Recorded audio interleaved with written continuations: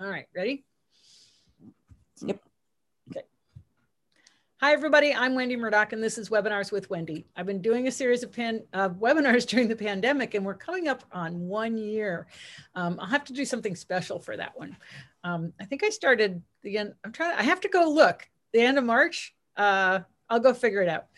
Anyway, tonight my guest is Ida Hammer, one of my favorites, and she's here to talk about hoof abscesses. So welcome, Ida. Hey guys, how are you? Yep. So Ida, sorry, in case some people don't know who you are, just give them a kind of just a brief tiki tour of your life experience.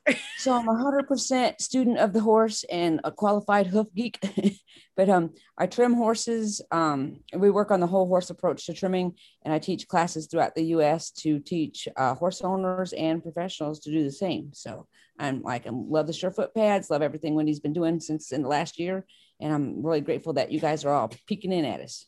Yeah, and Ida, you've been doing this for how long now? Trimming? Yeah. Going on 16 years. Wow. Okay. What'd you do professionally, I should say. Pardon me? What'd you do before trimming? So, I've always done things with horses, but my real job at the time, before I was a trimmer, was I worked in a car factory, built cars. You did? I was bored. Yeah, I was bored out of my mind. What kind of cars? Mitsubishis. Oh, okay. Brad used to be up in Detroit area and going to the car factories all the time. Yeah, it was a good job. It supported my habits because at the time I still taught horsemanship lessons and I hit and miss trimming on feet and stuff like that, our own horses, but I didn't have any professional training until 16 years ago. And then it's just like you've certainly taken off with it. Yeah, I've become obsessed. I smile at my students. Use that word, but I'm glad you did. Yeah, I'm obsessed and I embrace it. I tease my students when they say, "I'm just going to learn how to trim my own horses," and I'll tell them for now. No, I'm sticking with the 3 I do. That's it. I'm not doing more. All right. So tonight we're going to talk about hoof abscesses. 'Tis the season. Yes. It is very much the season of hoof abscesses. So I'm gonna get my PowerPoint up so I can get some stuff and share the screen. So give me just a second to do that. You're set up to share the screen. So just while Ida's doing that, if you have dealt with hoof abscesses, just pop that in the chat. How many of you that are on tonight have dealt with hoof abscesses? With Al, I think it was 2018, he had 2 on the left, front and then rear, and then 2019 he did on the other side, front and then rear. And so having not a lot to do with hoof abscesses, I had a bunch. Yes, it seems like they'll come and go, like you can get a whole series of them, and that has to do with the tracks. So let me get here. See, I'm so talented I can't do 2 things at once. So there are people dealing with it right now that are on this webinar. Let's see, I'm trying to see. Can't see my whoops. And of course, here in Virginia, we were pretty wet, and then we just turned dry. There's no surface moisture. The ground is dry. We've had really dry air. So now we're looking at fire danger as opposed to wet conditions. Yeah, but sometimes that's a part of it with that. So that's where every part of the continents are different. But for us in the Midwest right now is Friday. My dog's starting to bark out the door here. Sorry. But for us right now in the Midwest, it's like we've had all the snow, then we thawed. So now we're going to go through mud, and then it softens the hooves, and then it will turn off dry or frozen, and it causes bruising. So that becomes an issue. Okay. Well, you're going to take us through all of this, right? Yeah, I'm going to go through a bunch of it. I'm going to I think I'm going to bring that down to it's not so big so I can just talk about it. So I don't know if you can. So yeah, I don't like that. You know what you can do is if you run the slideshow, but then you minimize it on your screen, we can still see it big. Okay. Right. So if you just so you can still see that, okay? We can see that fine. Yep. Okay. So there's a lot of different types of abscesses. They're all kind of abscesses. And the first thing I want to say though, before I start this, because you know how that is. I'm not a veterinarian. So I always say, talk with your vet, your horse. I'm just talking about the abscesses from my experience and what we've seen and what we do. So again, I'm not trying to replace any veterinary advice. And I always say, consult with your vet before anything that you do crazy. So, but coronary abscesses, so this is an example of this one. And so like they'll break out the coronary band, and those kind of abscesses, like they can be kind of trivial, but they can be really huge too. This is not a bad sized abscess, but some horses will abscess on half of their foot. And that becomes a problem with those guys, because when you look at this one, so this abscess like this, so at the point where that's at, as it grows down, that's a disconnected portion of the foot. And so usually, I'm like, when you get a breakout at the top like that, I'm like, so on the bottom, coming out the bottom, there's going to be a track that's going to associate it with the abscess there. So I'm like, usually you have this whole issue here that's a track. And then that's part of the reason why, like you said with Al, like you had multiple abscesses. Were they like in the same area all the time? Like if they were on one foot? Well, no, he had an abscess, one on each foot, two in 1 year and two in another year. So they were all different feet. Okay.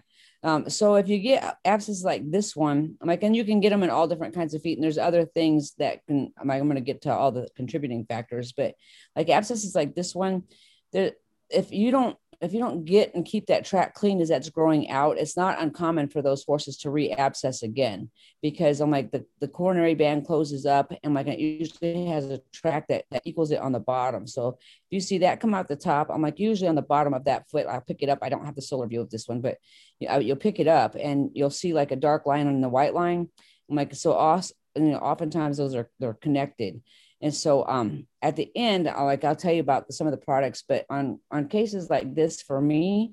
Can I just back up a little bit, Ida, and just have you talk about what's the definition of an abscess that would result in this? Okay, so there's a lot of causes. I've got that further down in this slide. Okay, all right, got it. But an abscess is basically an infection, right? Yes, I'm going to back out of the slideshow for a second, and I'll go to that. So I should have started with that slide. Sometimes my mind goes in 5 directions, so.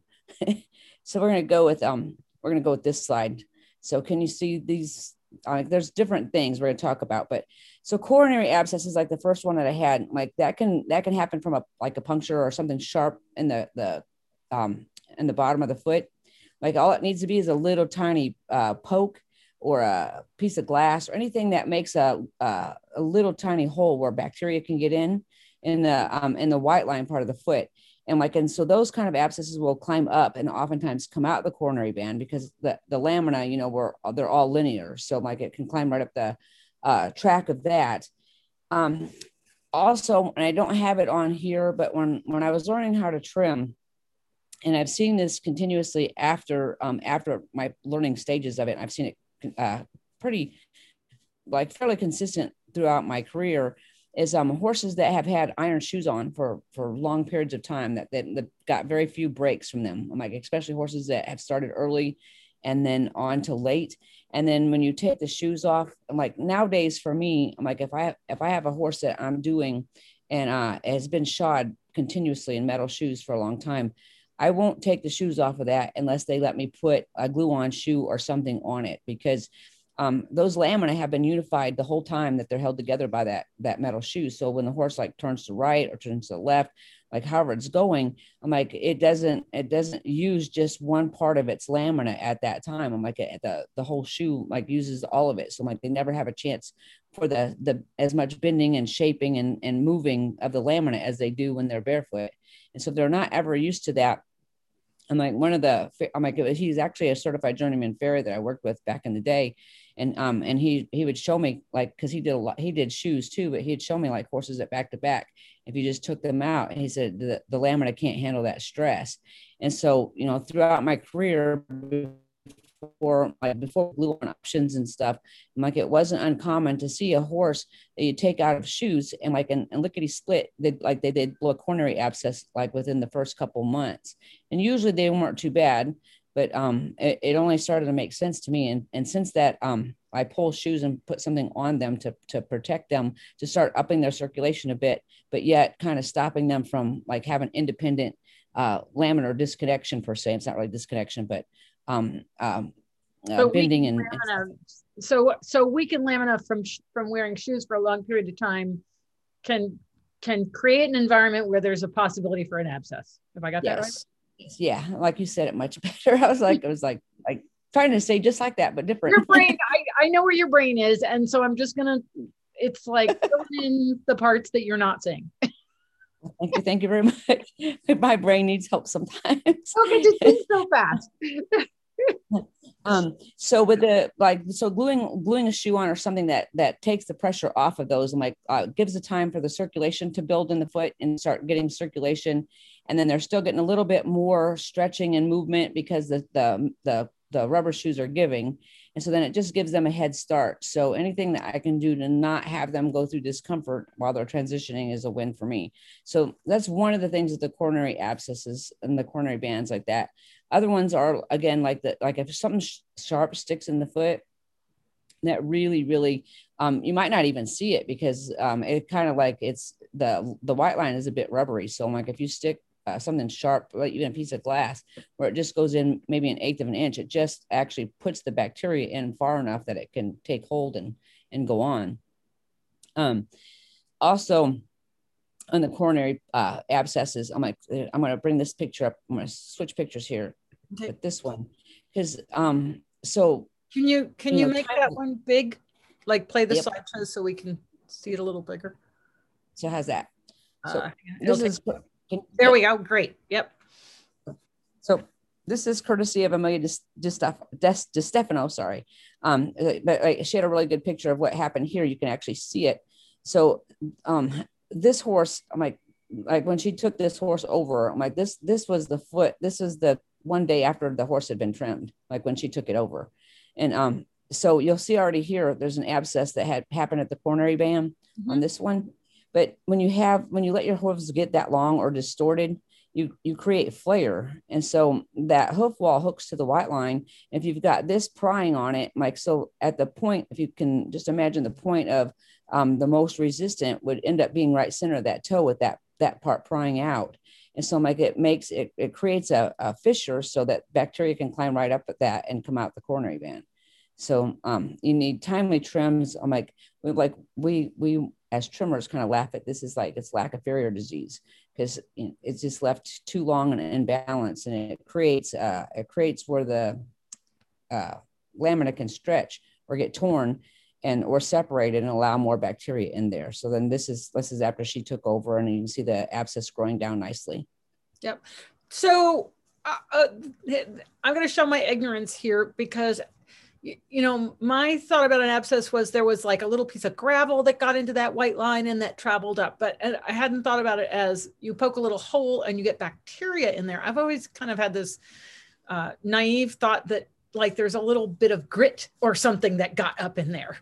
Yes, that's not naive at all. It's like, so back in the day before like I said, I messed with trimming before I was professionally trained. So back in the day, before I went through the classes and started doing this as a career, like we were always taught that. In fact, I'm like a lot of times, even to this day, people call those gravels, so I'm like, you're not the only one that thinks that. And sometimes that is truly the case where they'll get something in there. But honestly, when they get something in there, that's actually a substance, as in a small piece of gravel or something, those can be pickly abscesses because they're really hard. I'm like, it's hard for that to come out the top. I like to travel all the way up the top and make it out. So if it's still in there, I'm like, a lot of times that is exactly the cause of recurrent abscesses in the same spot. Oh. And so it's always a track. I'm like, so like wherever this is, I'm like without fail, if you see a coronary abscess, you'll see directly underneath it, you'll see a blackened place in the white line. Like I've not seen that not happen yet. That's not to say that it won't sometime not happen, but so far they've always been connected. So basically, if it comes out the top, whether you have a gravel or whether it's just bacteria and an infection, there's going to be a track all the way from the bottom of the foot that goes to where that came out at the coronet band. Yes. The only exception might be if the actual puncture or whatnot was in the coronary band, that it didn't start at the bottom. Like right. If it starts at the bottom somehow though, and that's pretty common. Like if you think about it, the white line in the horse is rubbery and they're walking around all different types of terrain. So if you think about it, it wouldn't take much with their weight, just to make a sharp poke. And you know how they're in pastures, mud and manure, whatnot. Like, so it'd be very easy to just get something in there and then it festers. Right. Okay, I'm going to get back out of this one so I can, okay. So that's kind of the scoop on the coronary abscesses. I'm like, there are, I'm like, this is not all the causes.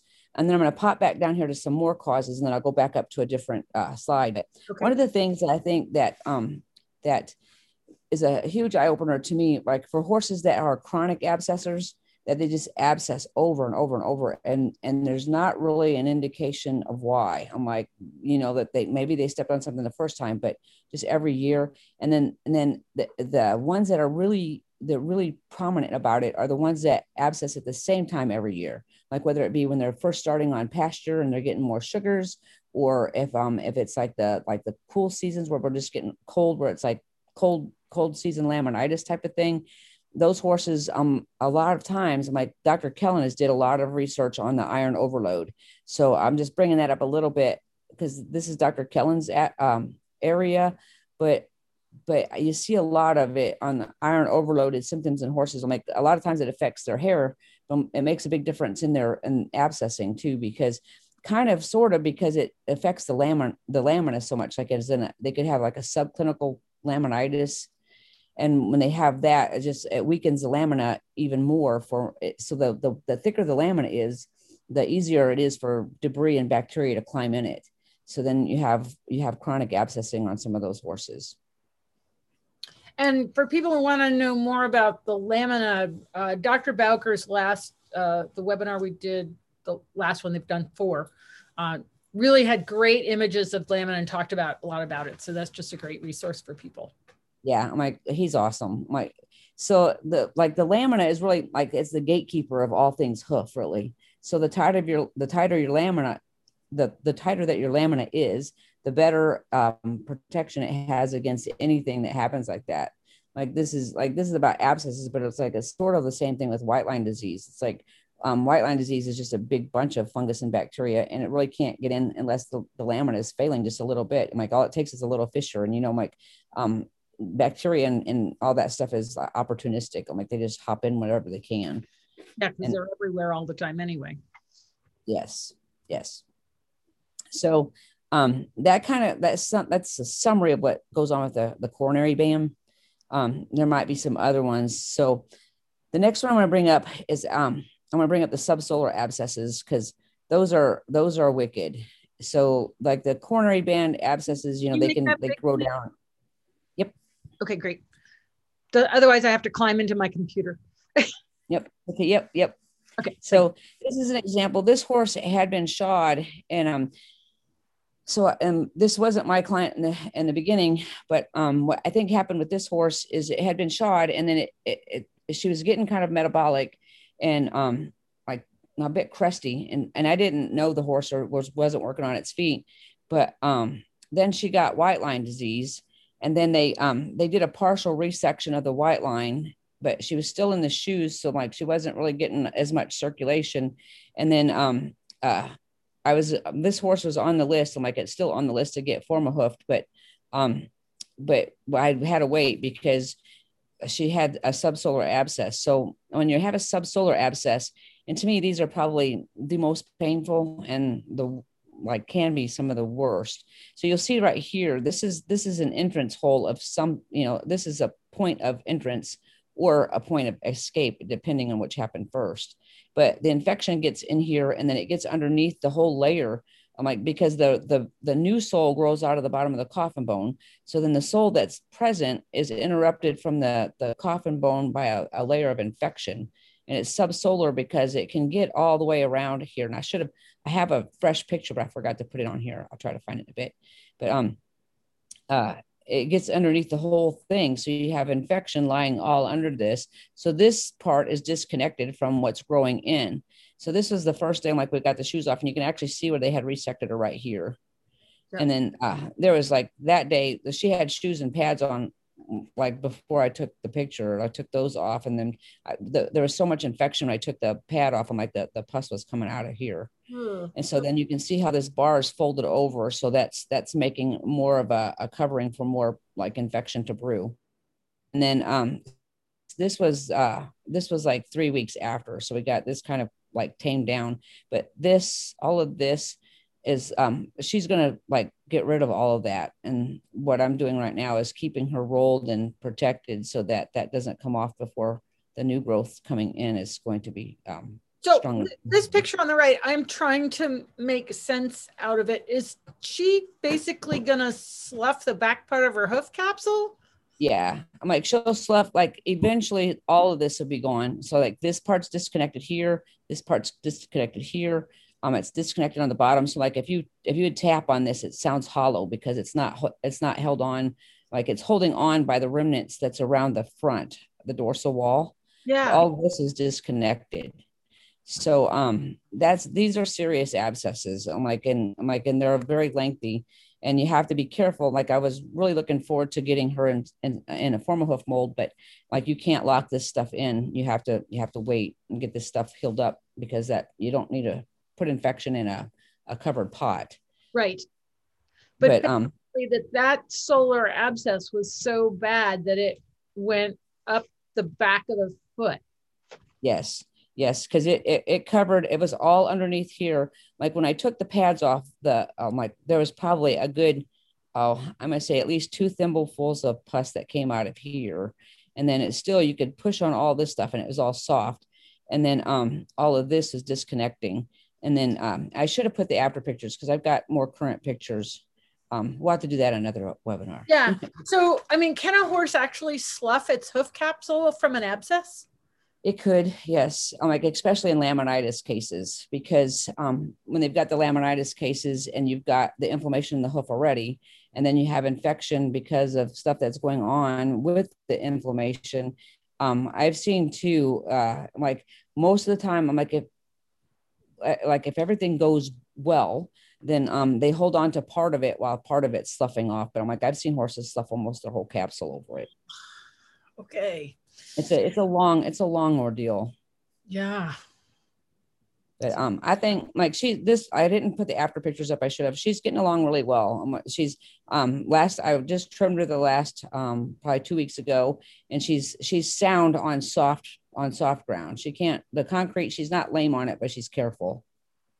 But she's pretty sound. How long ago did you start working on her? Let's see, I think I'm going to say the beginning of December.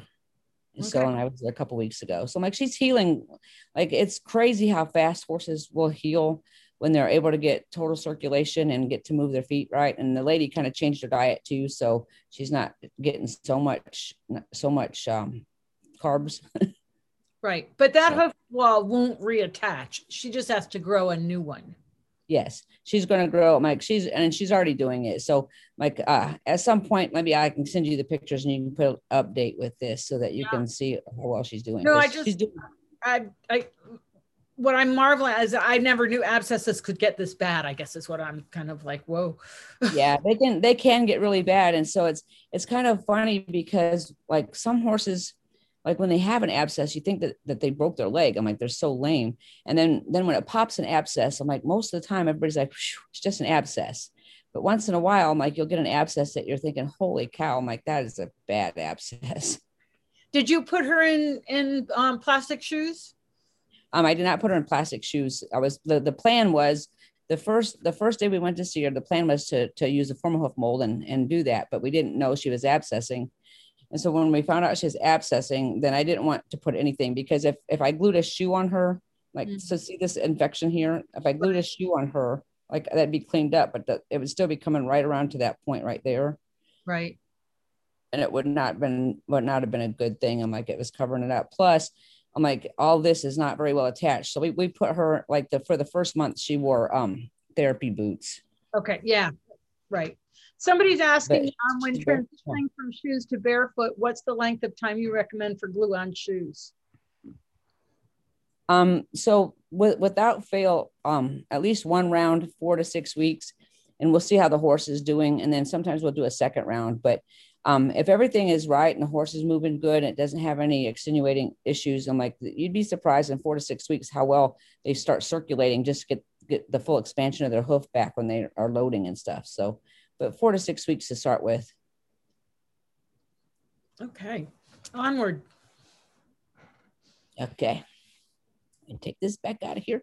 So then, I'm going to point out this is a heel bulb abscess. So sometimes, and again, I'm like, yep, I keep forgetting that. Sorry. It's okay. So this is a heel bulb abscess where the abscess actually comes out the heel bulb right here. Yep. And so some of these guys, like not all of them, but some of these guys, like they'll kind of be lame. And then as they get like progressing through their symptoms, they'll get lame. And then oftentimes that their back of their leg will swell up, like up the back of their leg in the tendon area. And so oftentimes that's related to this. And so once that they break out the heel bulb, the interesting thing is though, because if somebody tells me that their horse is all of a sudden lame, if I'm not there, I'll have them kind of push on these areas with their hoof pick to see if the horse reacts. And if they're gonna blow an abscess out their heel bulbs and you just kind of poke with your hoof pick there, they'll about come out of their skin. Like they're like that's super, super sensitive. And like sometimes you'll actually see before they blow the abscess, you'll see this get kind of red and purpley too. It's just like you can see it ready to come out. And the whole thing with the abscesses is that they follow the path of least resistance. So anytime you have this abscess, it's almost always going to be in relation with this bar. Like, so a heel bulb abscess usually incorporates this whole quarter here. And so oftentimes if they have a heel bulb abscess, they'll end up shedding off this bar and part of this heel buttress because the abscess goes in this quadrant. Okay. And so if trying to find a way out and it kind of migrates to the back of the heel. Yes.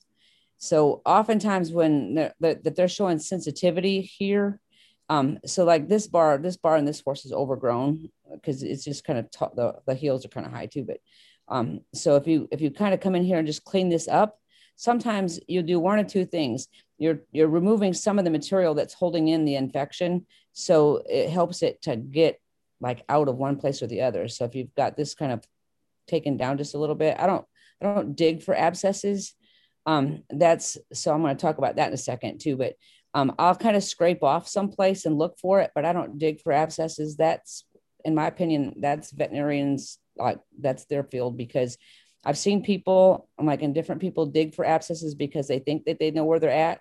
So say for instance, this horse had an abscess, like it was showing sensitive right here. They're testing it with hoof testers and it's sensitive right here, and they dig right here. There's a chance that the abscess might actually be here because it's just, you can't really pinpoint the pain where it's exactly at.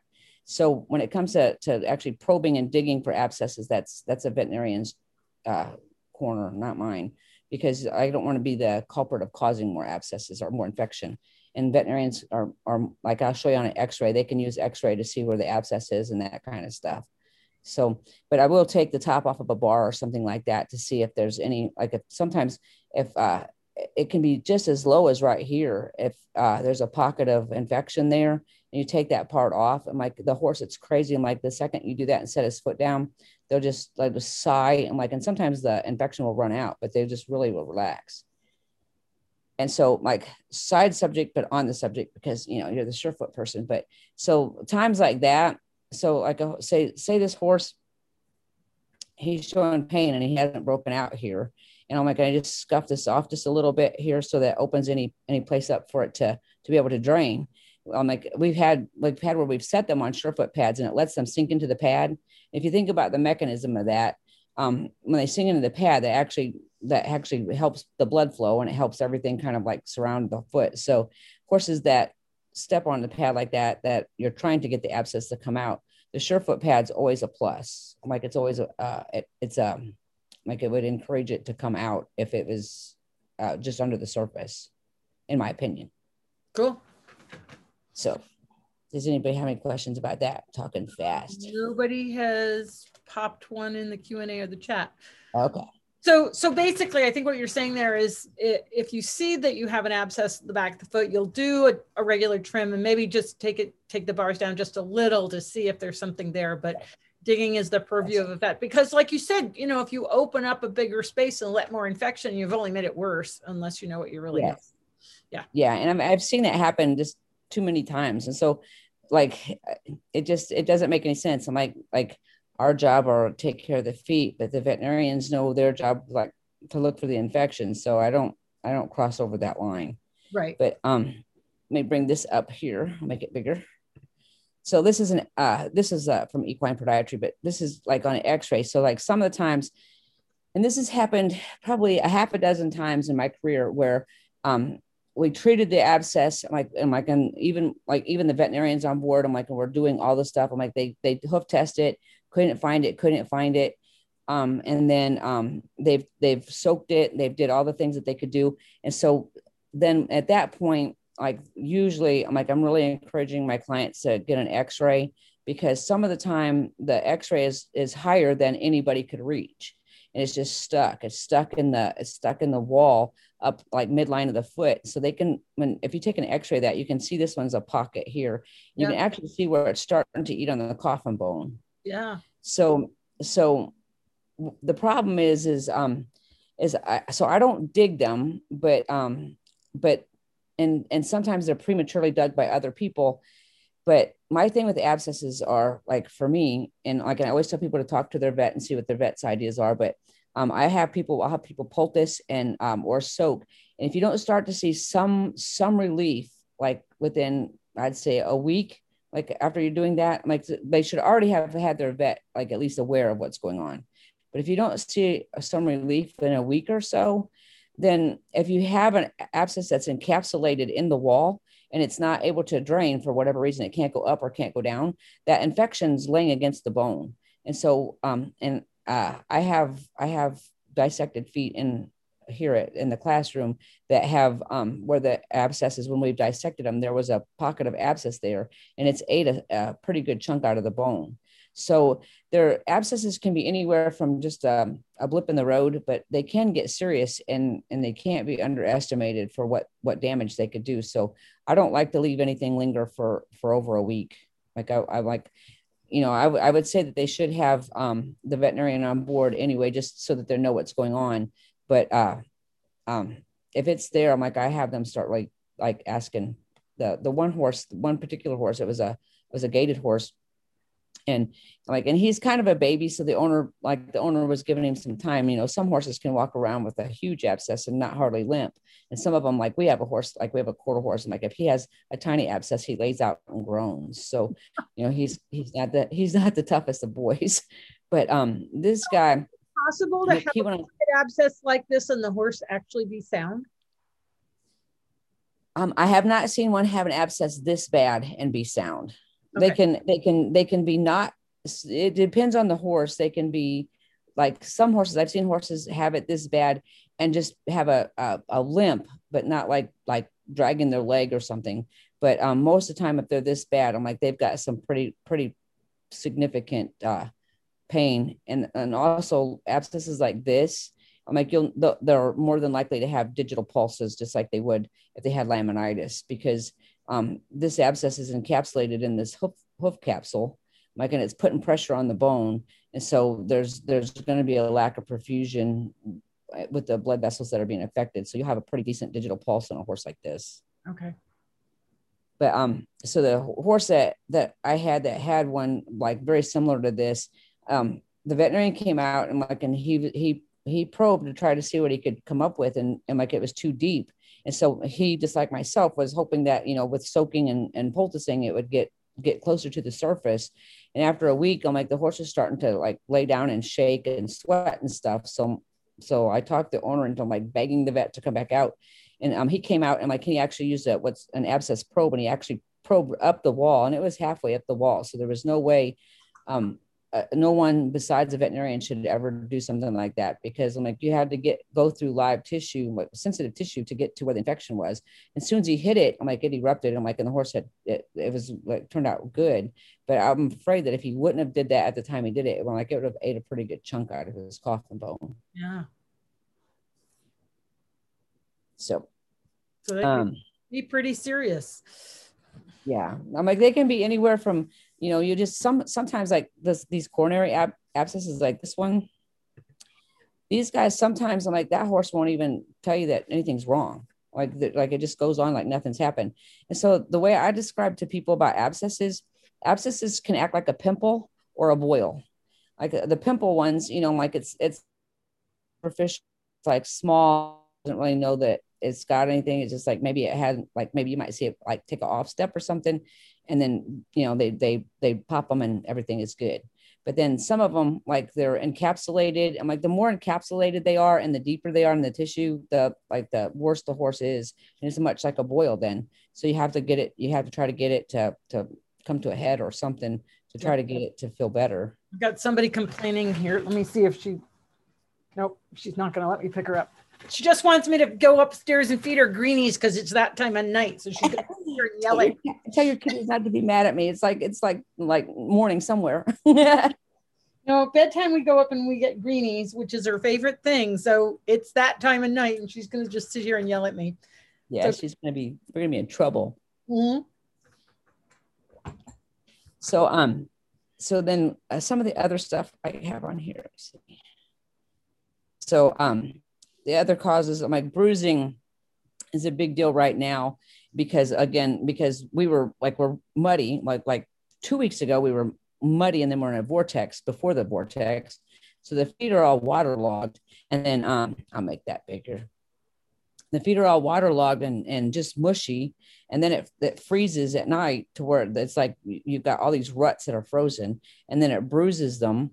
And so the bruises oftentimes can just turn into abscesses too. And then the wet weather and dirty stalls, horses that are in dirty stalls and that don't get to move a lot, they're at higher risk for it too, because their hoof is soft, and then the bacteria is already in the stall. They're not getting to move. Right. Like for me, it's like when any of our horses abscess, I like them to move as much as possible, because horses are smart. Like if they don't feel like moving, they won't.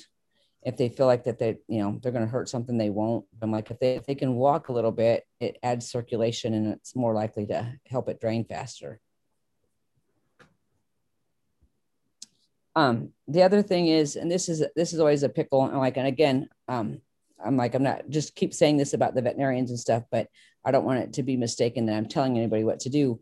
But one thing that is always the controversy is that was Ada's phone. She forgot to turn it down. Hi, Ada. But so if a horse is getting an abscess and they're still walking around fine, they're just walking carefully. Myself personally, I'm like, I don't like to give them an anti-inflammatory because it slows it down. But if they're like so painful that they don't want to walk, then I want to give them something for their pain so they walk and help it circulate out. And so different veterinarians have different opinions on that. So again, like I tell people to talk to their vet about it, but the anti-inflammatories do play a part on how fast a horse can get rid of. You need inflammation to get rid of infection. And right. So it's a fine line. That's what the body's doing, right? It's creating an infection to pussiness and everything, and the white blood cells and everybody are going there to try and kick this thing out. And it's got to go along a track to get out. And if we interrupt that process, that makes sense. It's like, if I get a splinter on my finger, I want my body to start driving it out because it hurts and I can't get it with the tweezers. Yep. It's exactly the same thing with the horses too. So it's always good to check to see what your vet thinks. But like our horses, I'm like, my rule with our horses it's like, if you feel good enough to walk, I'm like, you're just gonna have to tough it out a little bit. You're tougher than that. I'm like, that way, I'm like, the body can do its thing. And I'm like, and they're not off their feet. They're not laying down. But if they're having a hard time and they can't move or can't walk, then I'm like, I'm going to sympathize with them. I think they have the same rules for me. So it's like, if they can't feel good enough to function, then they need to have something to help them function so that they can circulate and get rid of it. Right. And that's across the board. All the different, like lots of vets have different. Right. So I think the bottom line there is it's really important to check with your vet. If you think your horse is getting an abscess, have a conversation and find out what their sort of protocol is in terms of pain level versus movement. Yes. But, you know, like if you mask the pain, you don't really get to see what the level of discomfort is or what's going on with that abscess, right? Because if you, like, I can think back to Al, and, you know, he was uncomfortable, but still moving. And then as he became less moving, it was obvious this thing was coming to a head. And by soaking, you know, we could accelerate the process. And of course, I use homeopathics as well to kind of help things along. Yeah, exactly. I mean, we can do lots of things to help them. It's just being aware, like knowing your horse first of all, and being aware of what their normal is, and then helping them help get rid of it. I know that sounds crazy, but like sometimes you just have to help them get rid of it, right, by helping them. and every horse is such a different pain level. Like I had the one that, you know, he had a hangnail and he'd throw himself on the ground, and the other one's like, what? Yeah, exactly. We've got that here. It's like I swore, like our quarter horse Pecos is when he gets an abscess. And so I'm going to go back to another part because that's relative to him, but it's relative to other horses too. So I'm going to go back to this one picture right here because it has the picture of the bars. But, so with Pecos, so this is something like it just popped into my head as I'm talking about him. On Pecos's right rear, like he has a little bit of arthritis in his stifle, so he has a little bit of a stifle issue, which causes him to have a different wear pattern on his right rear foot. So when he wears his right rear foot, the medial inside part of his foot like wants to like load first, and then his outer part, his lateral side, will like go outwards. And so in other webinars we had talked, you know, the bars, these bars, and the hoof wall, it's all related. So whatever one's doing, the whatever the bar's doing, the hoof wall will do, and vice versa. So in Pecos's case, his lateral side, I'm like, it flares out because he wears really hard medially. So if I don't keep him trimmed, his foot will get like a windswept look. And so like you have to keep him trimmed correctly and balanced. Again, it goes back a little bit to the flaring, but his isn't exactly flaring. His is overpressured. So like we'll use this horse for an example. Say this is the medial side. So like he's worn this down and this is like swooping out. Well, if this swoops out, the bar will swoop out also.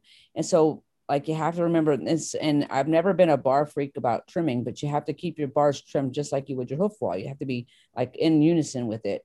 And so if this flares out, this bar will fold over, and the bar material is harder than the sole material. So if your bar folds over onto your sole, I'm like, that's a really good way to get a bar abscess. And I've done that before to Pecos. So I'm like, I didn't trim him timely enough, and his wear pattern will cause his foot to do that.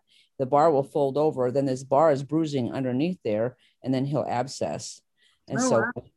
And that can happen with wear patterns or bar foldings or that kind of thing, because like the bar is like having your toenail fold underneath your big toe and pushing in the bottom of your foot. Like it creates a bruise, a sensitive area. So I have to keep Pecos trimmed frequently, and I have to make sure his bars stay strong so that they don't fold over on his sole.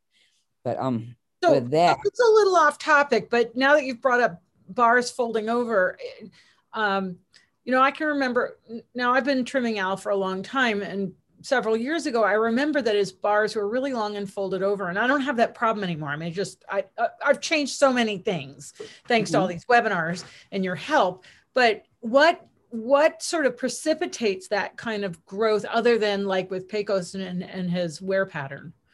So like this is one of my favorite things. Like I love all the things about the foot, but so one of the most misunderstood things of the foot, and like the most controversial trimming thing across the board, is about the bars. And I'm like, the bottom line is the bars are just hoof wall. So they're all connected. This is all connected back to here. So no matter what the hoof wall does, the bar is going to do, or vice versa. So if the horse, and not even to the extreme of Pecos, because every horse has their own wear pattern. So like if the horse has a wear pattern that causes him to load one side harder than the other, more than likely the worn side is going to be straighter because it's wearing off and getting more weight load on it. And the other side, it will flare outwards or like go outwards because it's not wearing off. So then the length has got to go somewhere if it's not getting worn off. So usually it goes outward. If it goes outward, the bar will go outward. So like there's like, I've not ever seen it. Oh, my internet said it's just unstable. So I don't know. You're okay. You're good. Okay. So no matter, no, I've never seen it not coordinate. It's always like, no matter what happens. So like if you see a horse that's a hard medial loader, the medial bar will be straighter and the lateral bar will be more apt to go outward. And so one of the big things that changes things with a horse like Al is not just the trimming, but it's his wear patterns. So like if you like horses that are in rehabilitation for anything, but you're changing their wear patterns and you're actually causing them to land more balanced and correct on their feet, like that will change the way that their bar is, because then their wear patterns will be different. So they won't, like, if they flare out this way, if their hoof wall goes that way, their bar is going to go that way too. Okay. And keeping everything. So if you take care of the flare on the hoof wall, then you have to take care of the flare on the bar, or vice versa. So if you're say your hoof wall wears out like this, and you you get rid of that and you tidy it all up, but you let the bar still have that swoop to it, your hoof wall is going to go right back out. And vice versa. If you get the bar straight, nice and straight, and don't take care of this, I'm like, it will still pull the bar out. And so like, that's a big thing with bar abscesses too, because like the bars need to be straight and strong. And I'm not a person that believes in over trimming the bars. I'm like, the bars need to be addressed just like the hoof wall. And so it's crazy cool like that, really. Wow. Interesting. So now every time I have one of these webinars on feet, then I go back to my horse's feet. I look at them again.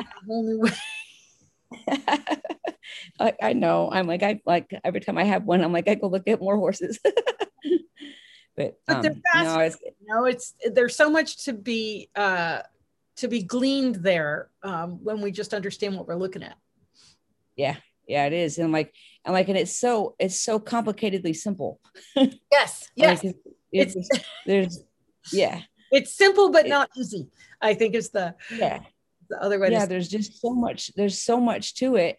I'm like when you look at all the structure in the foot and everything that's in here, I'm like, every little thing, like the things, I'm like, the hoof is smart and the responses that it does, I'm like, there's so many things, but it's relatively simple because the horse just does what it needs to do to help itself. Right. And so it's like, so when I'm teaching horse owners, they think that they could never do it, but then after they do, they're like, they never look back, because it's like, they know their horse better than anybody. So I'm like, they can go out and see something that, like, and it could be minute, but they know it because it's their horse. It's just, it's kind of cool like that. Okay. So now I'm going to go back to the treatments. So like we can do, while we're doing that, again, I'm like, always consult with your vet. My favorite thing to help horses with abscesses by far is the Epsom salt poultice. And it doesn't have to be a specific brand. I just put this picture up there so you had an idea like what I'm talking about with the Epsom salt poultice. But it's green. It usually smells like wintergreen. And it's got methyl salicylate in it. And so how I like to do it is I usually like pack the collateral grooves with the poultice, or if I'm suspecting that it's on the heel bulbs, I'm like, I'll take the gel all the way out to the heel bulbs. And then I'll put like a piece of gauze over it and some vet wrap. And then I'll put it in a therapy boot. And then what happens is the heat that they're producing in their foot in the boot, and it kind of contains it. So it kind of is like the heat helps draw out the stuff with the poultice. So like the Epsom salts is just a really good osmotic. And so it's my favorite thing to do. I used to carry soaking boots for people and that kind of stuff. And soaking takes forever. And it's like, to me, the Epsom salt poultice is like soaking times 10. It's like you get the benefits of soaking, but like multiplied. So it's old school bucket of Epsom salts. Yeah. It bucket.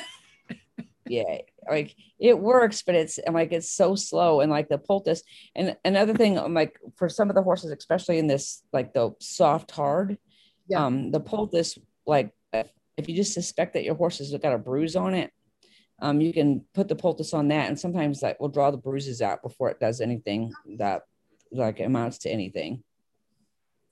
So this is probably too much information, but like this poultice, I've gotten a splinter on the bottom of my foot before. I'm like, I can't see the bottom of my foot to pick out a splinter.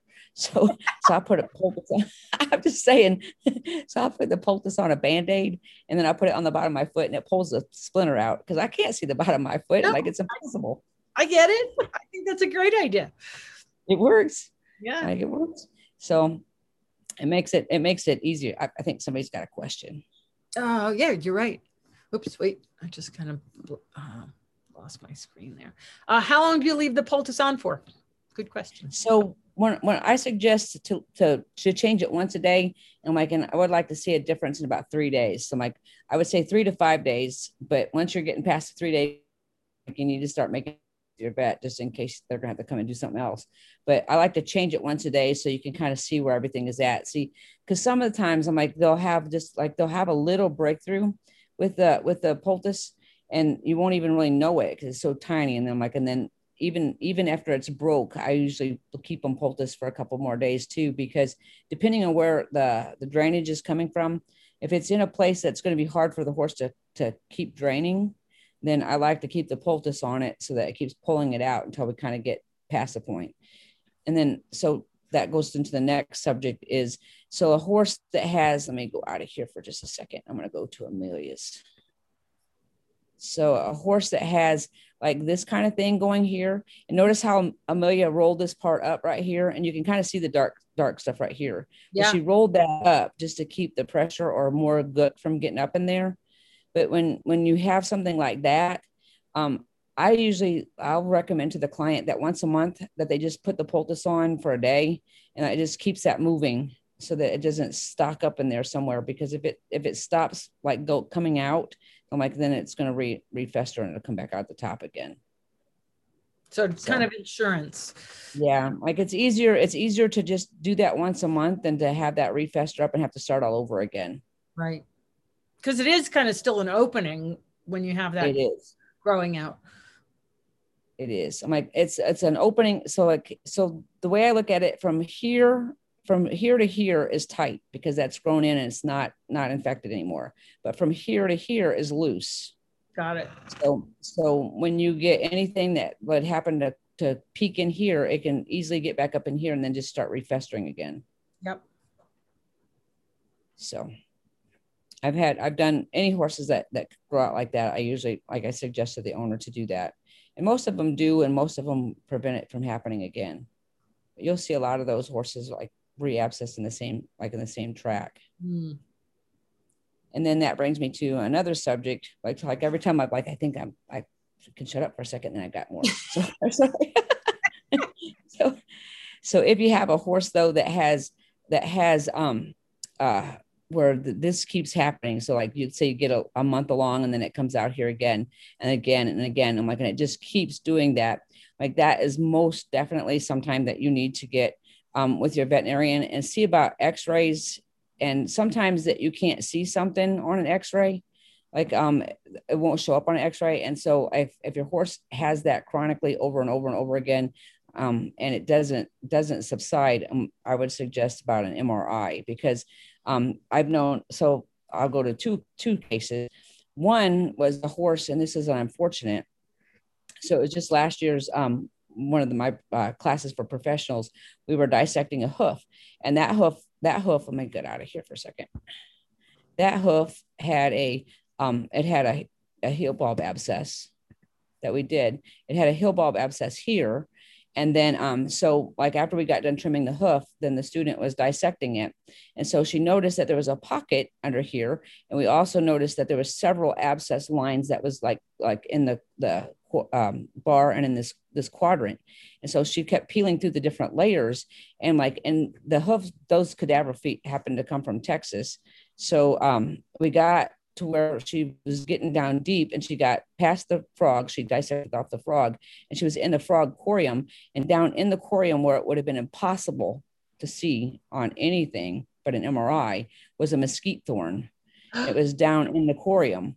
And we took, and I didn't put those pictures up here, but it just popped into my head when we was talking about this, but there was a mesquite thorn in the corium. And that's probably why that horse was euthanized, because they couldn't figure out what was still making him lame, because by all appearances, the frog and everything up here was fine. It was just the infection here. And in the repeated abscesses that kept happening. But it was probably about a quarter of an inch mesquite thorn broke off in the corium. Wow. So So, Cool. Not so cool, but cool. yeah, it was cool. It was a cool finding, but it's a reminder that if something keeps happening and like, and it's in the same spot over and over and over again, some of the things you can see on an x-ray, you can see at least a shadow, but some of the things you can't. And so like that one, you probably would have had to see it in an MRI because it's not going to show up in the frog aquarium. Like it was a thorn. Right. Wow. So that just popped in my Yeah. head. I'm really getting yelled at over here. Your cat's like the cat's going, do you know what time it is? Exactly. She's like, hey, tapping her paw here. And yes. And Brad, you're gonna be in trouble. I don't know where Brad is to call her. So well, I think that's everything I have on my PowerPoint, like unless you can think of anything else, because I was like things pop into my head. So So somebody's asking what could they have done for the thorn? Could they would have had to do surgery to remove it, wouldn't they? Yeah, they would have had to surgically remove it. Yeah. One of the times that we were in a conference at when Dr. Taylor was still at Auburn, I'm like, she had a similar situation where a thorn had broke off in the coronary band and traveled down just a little bit, and that horse was reabscessing, constantly reabscessing. I'm like, and she actually, I don't know how she cited it. It was through an X-ray or something else, but I'm like, she was able to drill a hole in the front of the foot almost to exactly where the piece of wood was stuck, and like, and pulled it out. Like, and that was that healed up fine. But okay. So here's my one question for you. What do we do to prevent abscesses? So that's a long list, but I would say these things for sure. So when we're having the wet and dry season, one of my favorite tools to use, I'm like, hands down, without any doubt, is Hoof Armor. Hoof Armor has done a lot to help the hooves getting so saturated. Like for us in the Midwest, we spend probably 2 to 3 months going into fall/winter and into spring/summer of being in the gook. And the Hoof Armor works so good at like just helping the hoof to stay a little bit more impermeable. And like, and I have my people like actually put it on their frogs because the frogs get waterlogged here. And so the Hoof Armor really does a good job at toughening them up. And it's an easy thing for owners to do. And if the owners do it themselves, I'm like, you can do it like we do it like around here about once a week when it's so sloppy out. So that's one big thing. So that helps with the sloppy, like gushy hoofs. And then diet, I'm like, diet's always a big thing because the more overloaded sugar diets have, I'm like, the more prone to abscesses you're going to be because your lamina is going to be weaker. And so always keep diets. And like, and then again, like, so Dr. Kellen has got some really cool research about the iron and stuff. And so it's not just the iron, but like, I think, about like the heavy metals and stuff. So like keep an eye on that stuff because they're heavy metals that starts to, it causes a lot of issues with the foot because the foot is a vascular organ, and anything that's going to affect the rest of the body, it's going to really show up in the foot. So diet's huge. Minerals are huge, and that kind of thing. Like Dr. Kellen has some really good information on that. I think Joyce has a lot of that stuff too, doesn't she? Where you can... Yeah, and we, it keeps coming back to these same things whenever we have a discussion about feet. Okay, in that if you don't have the diet under control, you're not going to have the feet under control, and that just I can attest to that because the number of changes I've made with Al and what his feet look like when I had the 2 springs with abscesses and what his feet look like this year. And one of these days I've got to do a webinar and talk about all the things I've done using awesome information from webinars to resolve. And I think he's, knock on wood, I think he's okay now. We're going to get those x-rays and see what his feet look like on tomorrow. No, Thursday. But, I've made changes in diet and changes in movement. I put up pigtails, and now the horses have to go all the way down and across a field and a half to get to the water and all the way back to get to the hay. And it was simple. I didn't make it overly complicated, but they just started moving instead of standing in their shed or standing at the hay and just walking 50 feet to the water and back to the hay. So those are things that the difference in the quality of his feet this year, I am not worried at all about abscesses compared to what his feet looked like a couple of years ago when I was having abscesses. So I really hear you there. I think that that is just so critical to get under control. And he's PPID, and we are working on that holistically and getting that under control, because I think that's another huge factor. It's huge with these horses. But the hoof armor is something else that keeps coming up over and over. And one of my concerns about hoof armor, but Alicia the other day talked about, apparently it is antibacterial. Is that right? Yeah, it's got some antimicrobial properties in it. Antimicrobial. Okay. Because that was the concern that I had, was if I have some bacteria on that foot and then I trap it in there with the hoof armor, am I making the situation worse? So I don't believe that you'll be trapping it in there. I'm like, I have to talk to David for sure about that. The maker, David and Brenda Jones, but I don't think you'll be trapping it in there because the hoof still breathes. But what it does is like, and I don't like this part, I'm just giving my point of view, but David would be able to explain it better. But it kind of warms up and it dilates the pores of the foot just a little bit to where it's able to latch on. But I don't think it seals it up like seals it.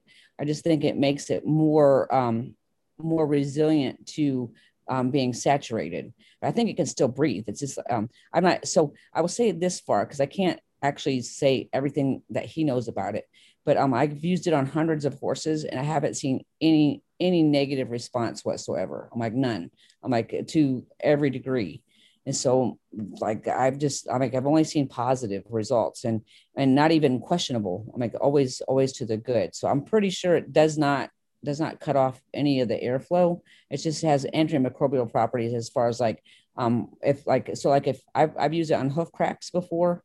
Mm-hmm. And so like I still take the trim and do everything with the trim that we'd normally do, but I will squirt it in the hoof crack and it kind of helps those two pieces harden up a little bit. But whatever it has in it, and it's a proprietary blend, so I don't even know what it is, but whatever it has antimicrobially kind of helps that not become like an issue with like fungus and stuff. It's helped me grow out hoof cracks by using it like that. So I don't know all the ins and outs about it, but I know for sure that I have not had anything to the negative happen with it. Okay. No, that's all I needed to hear because, that was the one concern. And sometimes what I've done, and I don't know if this is good, bad, or otherwise, but I use tea tree oil and oregano oil. A lot of times if I see like there's something, that I'm concerned about some bacteria or something like that. And I think I've actually done oregano oil and then the farmer. Yeah, I can't speak to like for sure, but I'm like, I don't see where that would hurt anything. Yeah. One of the products that we make for thrush is the dry powder that we make. I'm like, it has oregano in it. Cause like, if you research oregano, like way far back, it's got so many antibacterial and antiviral properties. And I'm like, I think it works pretty good on fungus. I don't have as much literature about the antifungal properties with it, but they used to, like when there wasn't antibiotics available in the 40s and stuff for humans, I'm like, a lot of people would take oregano or oil of oregano. Yeah. And it does crazy cool stuff. Right. And you just want to make sure it's medical grade or food grade, that you're not taking anything other tthan food grade if you are taking it. And we're not recommending that you do that, but there are products available. Go research it. Yes. That's what I say too. I'm like, we're just telling you some things we came up with. They're not like, right. But on feet, it's just a really handy, I use the regular oil if it looks like something's a little gooey. And then I have done the hoof armor on top, which sounds like it's totally fine because,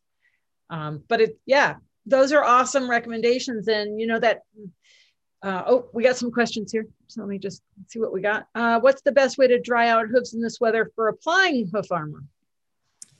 So if you're not afraid to do it, because I do it and it's not scary, but it kind of sounds scary when you first tell people, but if you get like one of those little tiny micro torches, and I do this when I glue shoes on or hoof armor or form a hoof, whatever the case might be.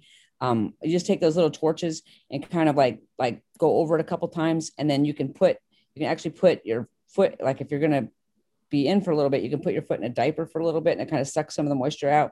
And then right before you put it on, torch it and then put the hoof armor on, and that dries it out pretty good. Yep. And somebody's saying that David has talked about this, and he says the hooves can breathe through hoof armor. So that's good to know. I was pretty sure. And then I ride a horse in flex boots, even in our arena, because we have rocks. I had heel abscess that took a month to heal. And I'm pretty sure from hitting rock under saddle in the spring when the feet were soft, like you say. So they're asking if that's a good idea to use hoof armor for that also. On the heel bulbs? Well, I think just on the feet, even though they're in flex boots, to toughen them up because of the surface. Will it help kind of make them a little bit with the rocks? It's kind of yeah, because the flex boots, the flex boots are awesome boots. But they're very, very so covering. They are soft. So if you hit a big enough rock, the horse would still feel it a bit through the boot, and so the hoof armor would definitely help with that. Yeah, it's a really interesting product, and once you get the hang of applying it, it's not so hard. I remember the first time I had to line up all my little items and my torch and my gloves and get the gun going. Of course, it was colder, so it was keep it warm, blah blah blah. But once you do it a couple of times, you get kind of the technique down, and yeah, it gets easier. And so now my students and I we see how many feet we can get out of one tip. Oh, there you go. Gotta keep it real, Great. So, okay. So diet, exercise, hoof armor.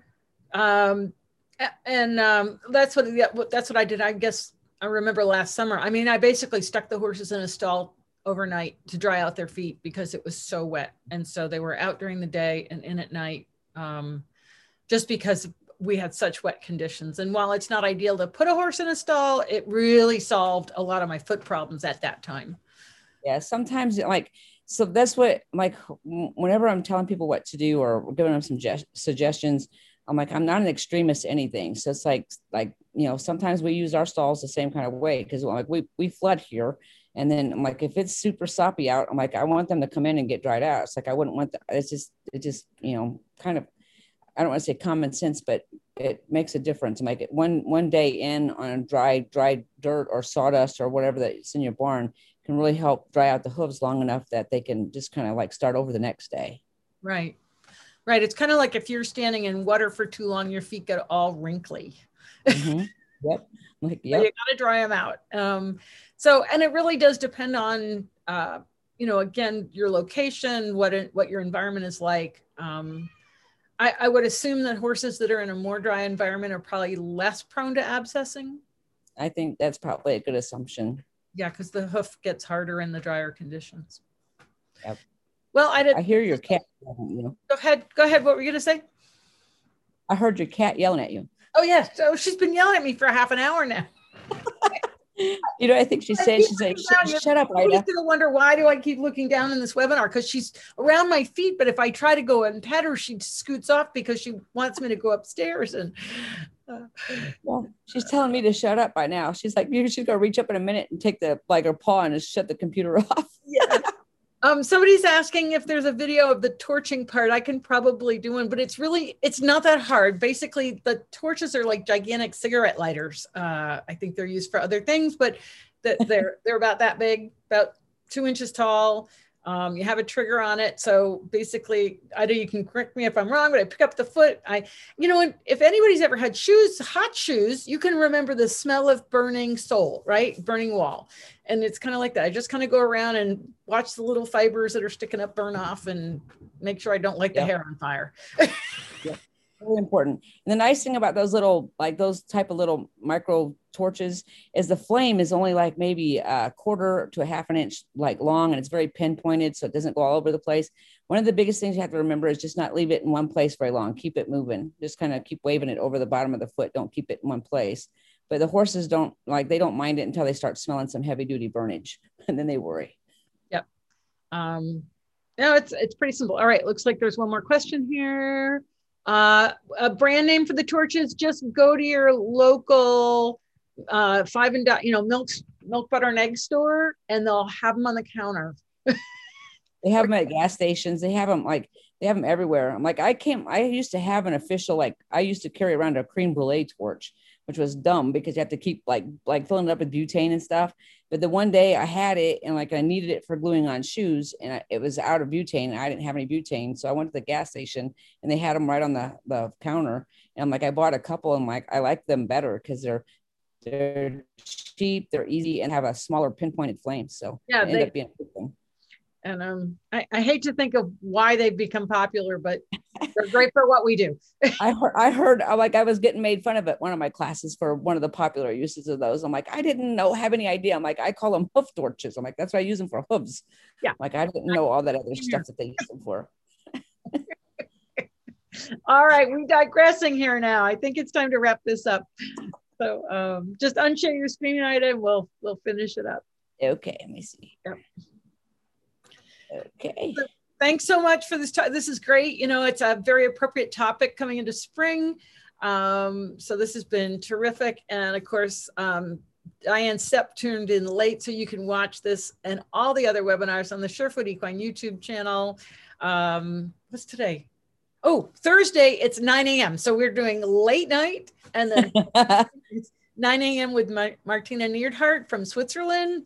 She's going to talk about rehabbing DDFT, the back, and laminitis. So that'll be a really kind of appropriate week that we're doing this week of injuries and abscesses and healing.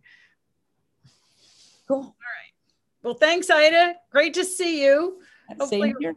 See you again in person one of these days. I know. Like I'm hoping you're still coming to one of our APCs this year. Yeah, I'm hoping. I think I have them on my schedule. I have to check and see which one's going to work out. Awesome. All right. Thanks, everybody. Have a great night. Get a good night's sleep, and I'll take care of my cat now. Thanks, guys. Have a good night. Bye. Bye.